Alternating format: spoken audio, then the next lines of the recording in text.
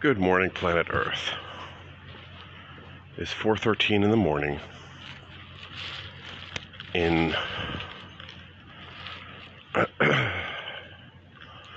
Virginia Beach, Virginia.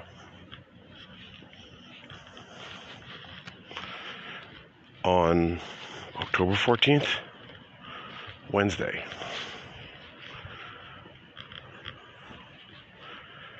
We are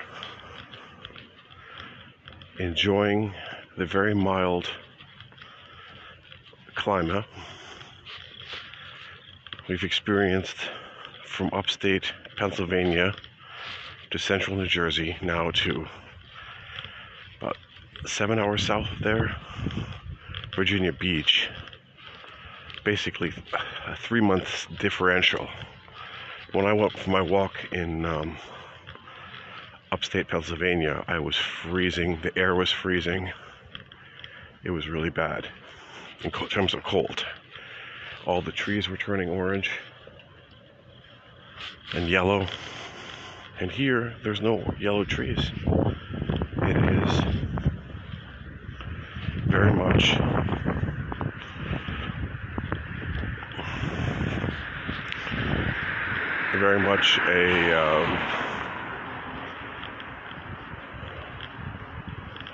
a different world, and we're enjoying it very much.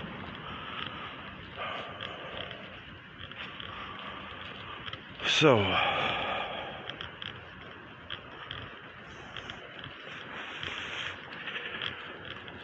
I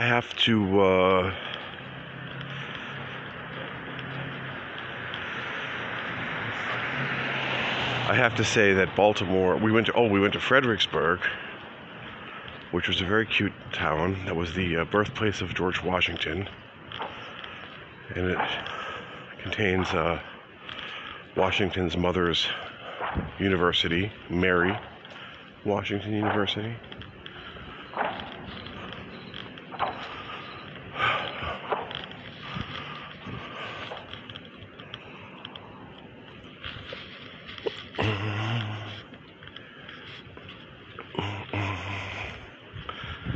And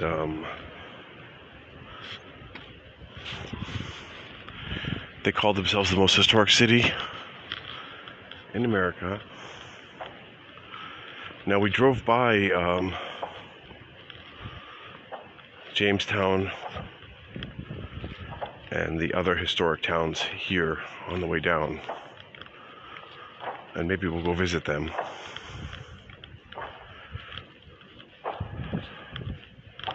Our primary purpose right now, well, tomorrow is our anniversary. Oh my God.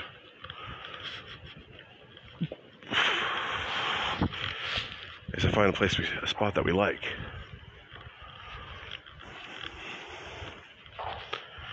So this is actually my vacation.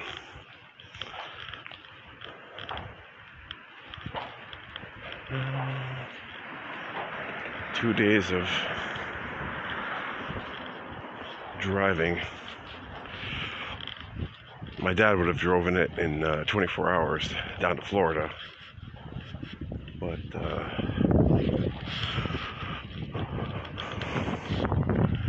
we don't really do it like that. I like to stop and smell the roses, and stopping and smelling the roses is kind of what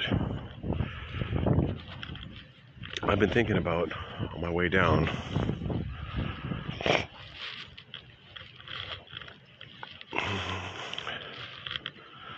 We were talking about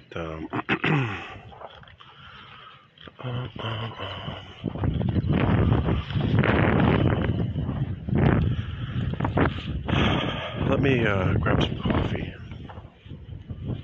and then we're going to continue here. Okay. So, as I was saying, this wind is not too much. Oh yeah, the 7-Eleven didn't have coffee, they were closed. So I'm going to go to this 24-hour shopping. The coffee at the hotel room was horrible. And they only give us 2 cups of it, so we need to find a serious source of coffee. I see Mars,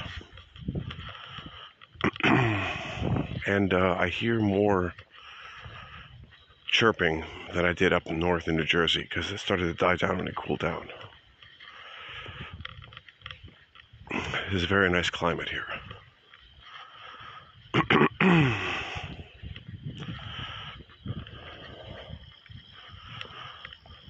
So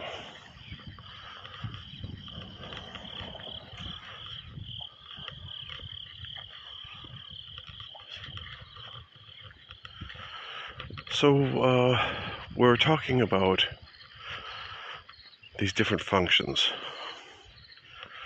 And we're going to continue, so if you don't want to hear about that, you can try and skip forward, and I can't promise you how long we're going to go. And maybe I'll do some clips because we've got some time. So I do have some juicy clips and things to cover.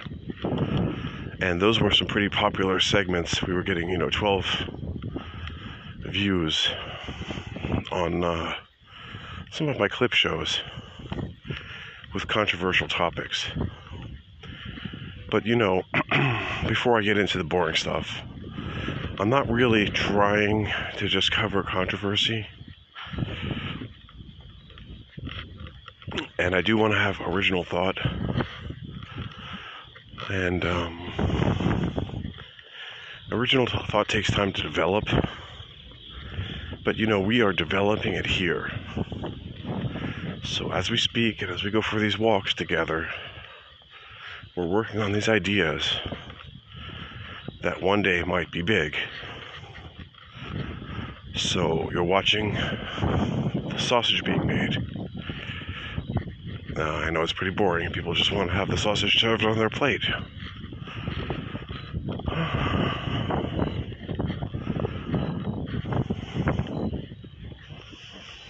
So we did have some pretty good sausages yesterday in Fredericksburg. There was a beer garden, a German pub that was pretty good.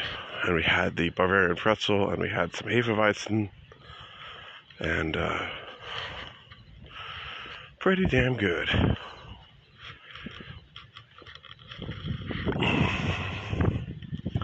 Let's see if they got coffee going on here at this shopping center. They said it was 24 hours. Looks pretty much deserted to me. I see a couple cars.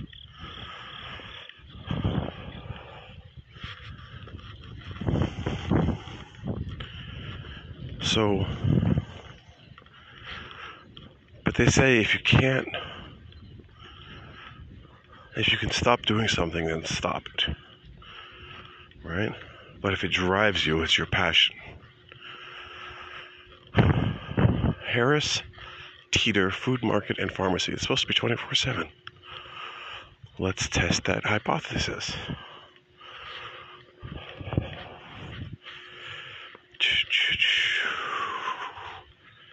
Doesn't look open to me. Looks pretty much closed. 24/7.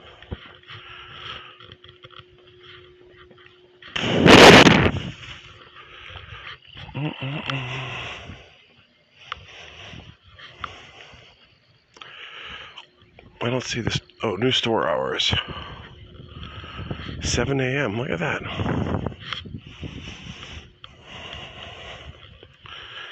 We'll open at 6 a.m.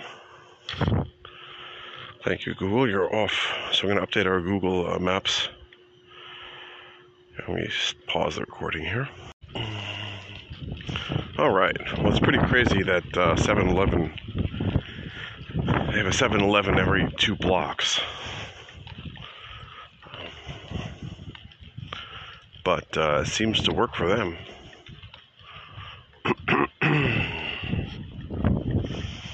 Yeah, that store was closed.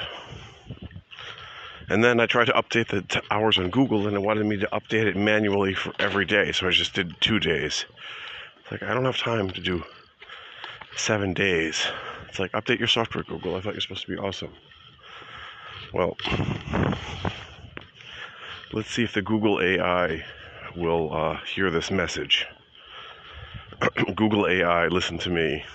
You need to be able to allow people to edit store hours. You know what? It should just be able to figure it out from what I just said, if it's really smart, and it's not. But that's okay. It actually should make us feel safe that it's not so smart. Because if it was so smart, we would be all in danger.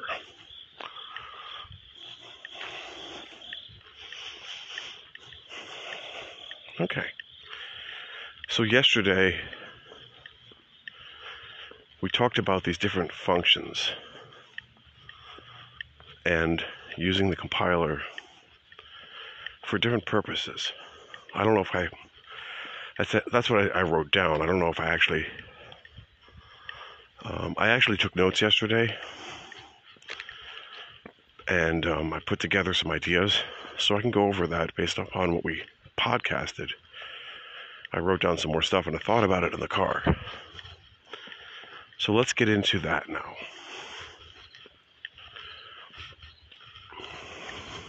Okay. So we discussed quickly, or we mentioned, we didn't really discuss the coin function, but we basically discussed repurposing existing functions for doing other things. That's kind of what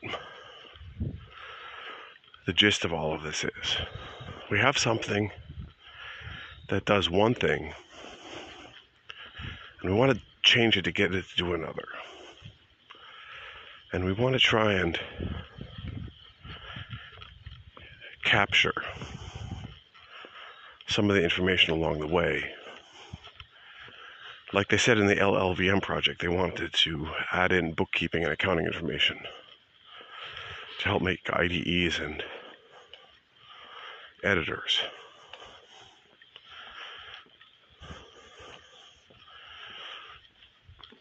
Right? So we can consider,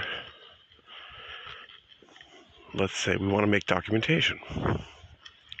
We want to make wrappers, language wrappers. So in order to use one, oh my God, that moon is just crazy. It's the crescent moon right over the sea coming up. That's crazy. Oh my God, I have to go take a picture of that. Okay, that moon is nuts. And I'm going to make that our picture. Once I get down to the beach, I'll take some snaps of it. So, we got some basic ideas about being lazy, right?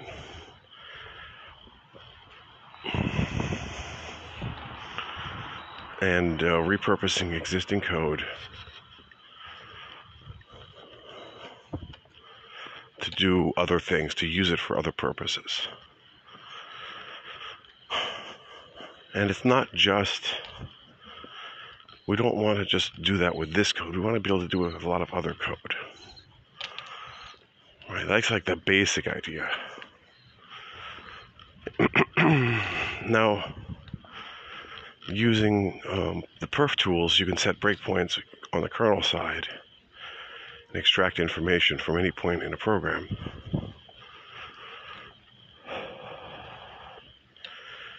And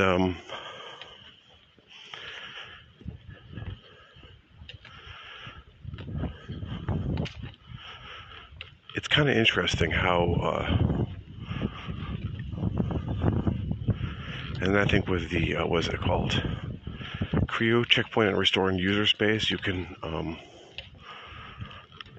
capture the entire memory contents of a program and transfer it. It's kind of like a hacking tool. I mean, it's based on hacking technology. It's kind of a hack. So that's something that you could use. And they don't even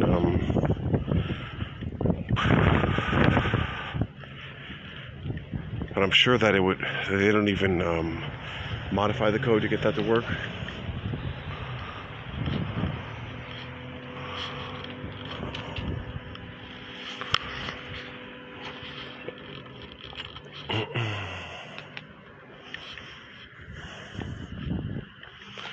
But I'm sure that there's places where you're going to have to modify the code or have deeper knowledge of the program.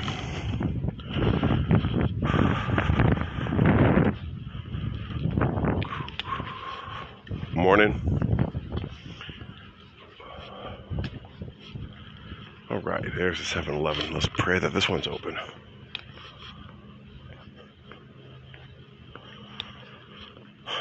Indoor skydiving.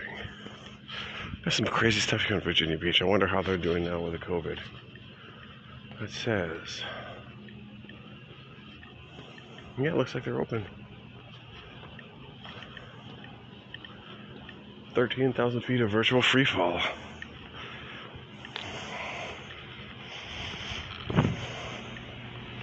Check this off your bucket list. All right.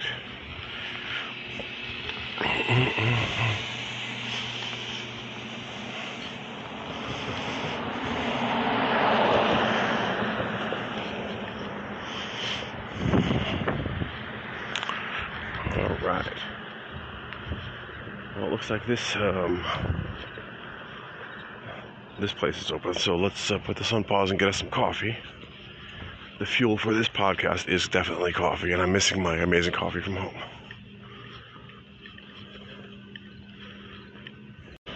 Okay, kids.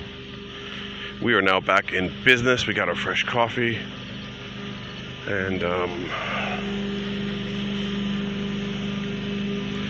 let's just hope that the homeless people don't bug me, because I have some here. Sorry about the noise. Look at that. Power washing at 4 in the morning.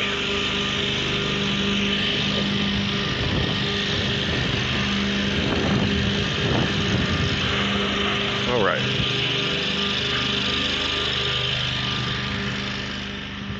So let's kind of break this down. I'm going to take it slow, okay? Can't assume everything is obvious. So you have all of this software, and all of it is open source. Let's just go through some basic ideas. And you have all this information about it. So we have a ton of extra information, which gives us clues and hints about resolving questions about what the meaning of any particular piece is. So that's important. Now, the next step is not only to, oh my God, look at that moon. I think that's Venus as well. So Venus is just over the moon, it looks like. That is crazy. Cray. Okay, I have to take some pictures of this now before we go any further.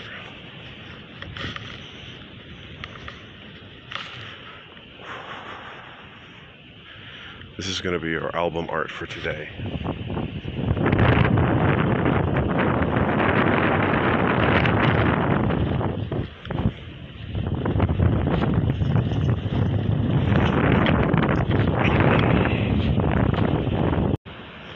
Alright, kids, back again. I'm just jumping around here.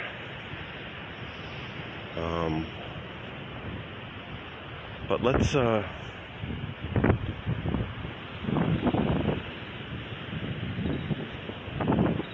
gonna have lots of small clips because I'm getting interrupted and all types of stuff's happening. But so we're gonna try and define openness mathematically as the degree or the depth of the data that's available about something. Where if it's an encrypted message, right, the amount of information we have is like 0. And if it's like a piece of code that we just wrote, or let's say some open, even if it's just we wrote it, that doesn't mean that it's actually open in terms of, let's say in 100 years, what we could glean from it. So we want to kind of define openness in some mathematical way that kind of brings in the amount of data that's directly available to the processor. Well, because you could be running it inside of some big company and it's not really open, but it's available.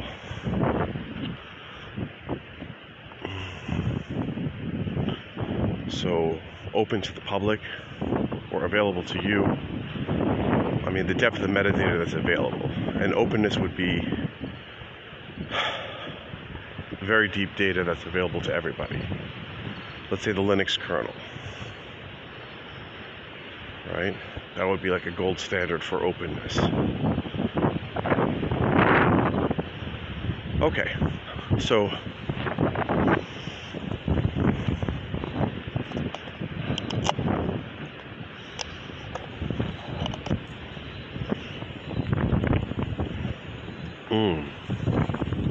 the 7-Eleven coffee's not bad. I guess this wind is going to be horrible on the podcast, but we're just going to have to deal with it, I guess. I could move over one street away from the beach.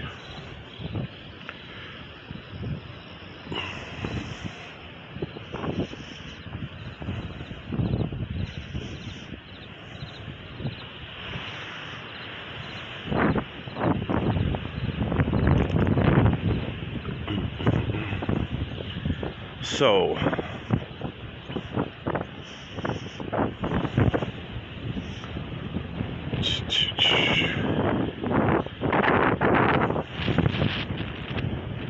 wow, yeah, it's pretty windy.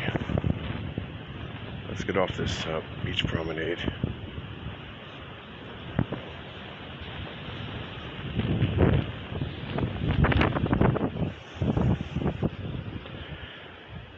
So we can define openness mathematically, I think.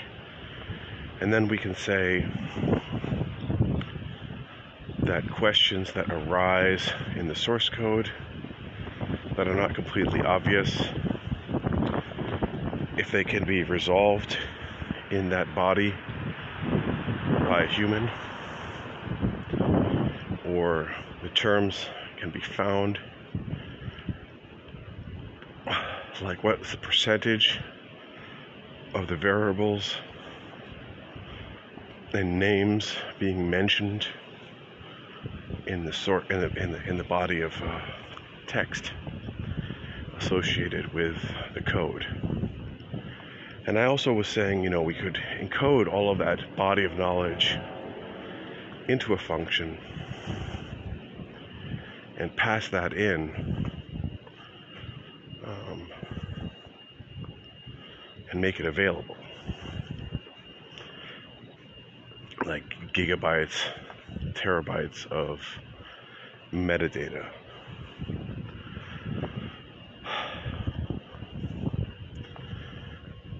Well, and I also wrote down like 8th grade math. So 8th grade, right for the 8th grader. So we'll define the vocabulary, standard vocabulary of an 8th grader,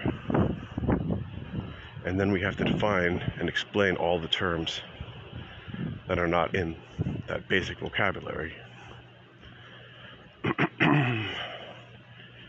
And we have to do so in a hierarchy, like that builds up from nothing. And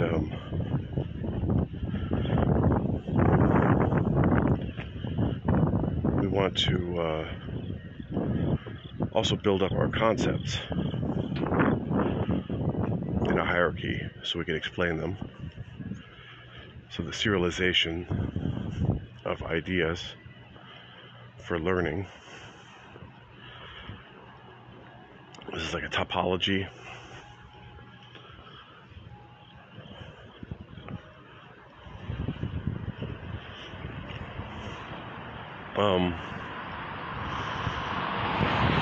So what am I saying here? Well, I'm trying to think about how we can define the processing and give some better terms on whether or not these words occur, words are defined.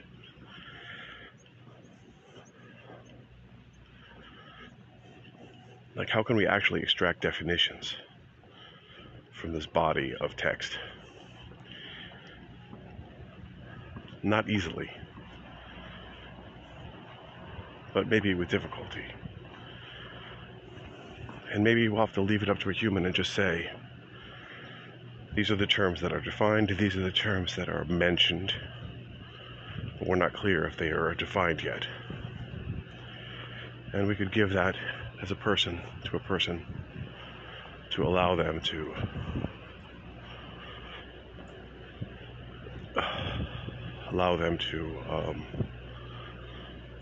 make that extra step.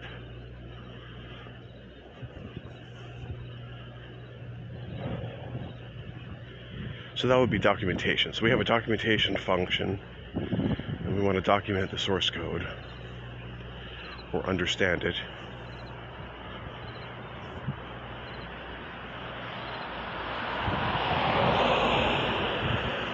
And part of that understanding would be like to build up a hierarchy and then start from foundational knowledge at first principles and build it all up. And that could be somewhat automated or guided.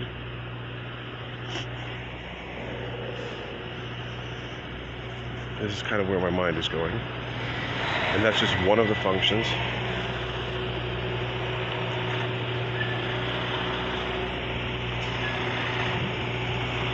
That's just one of the functions.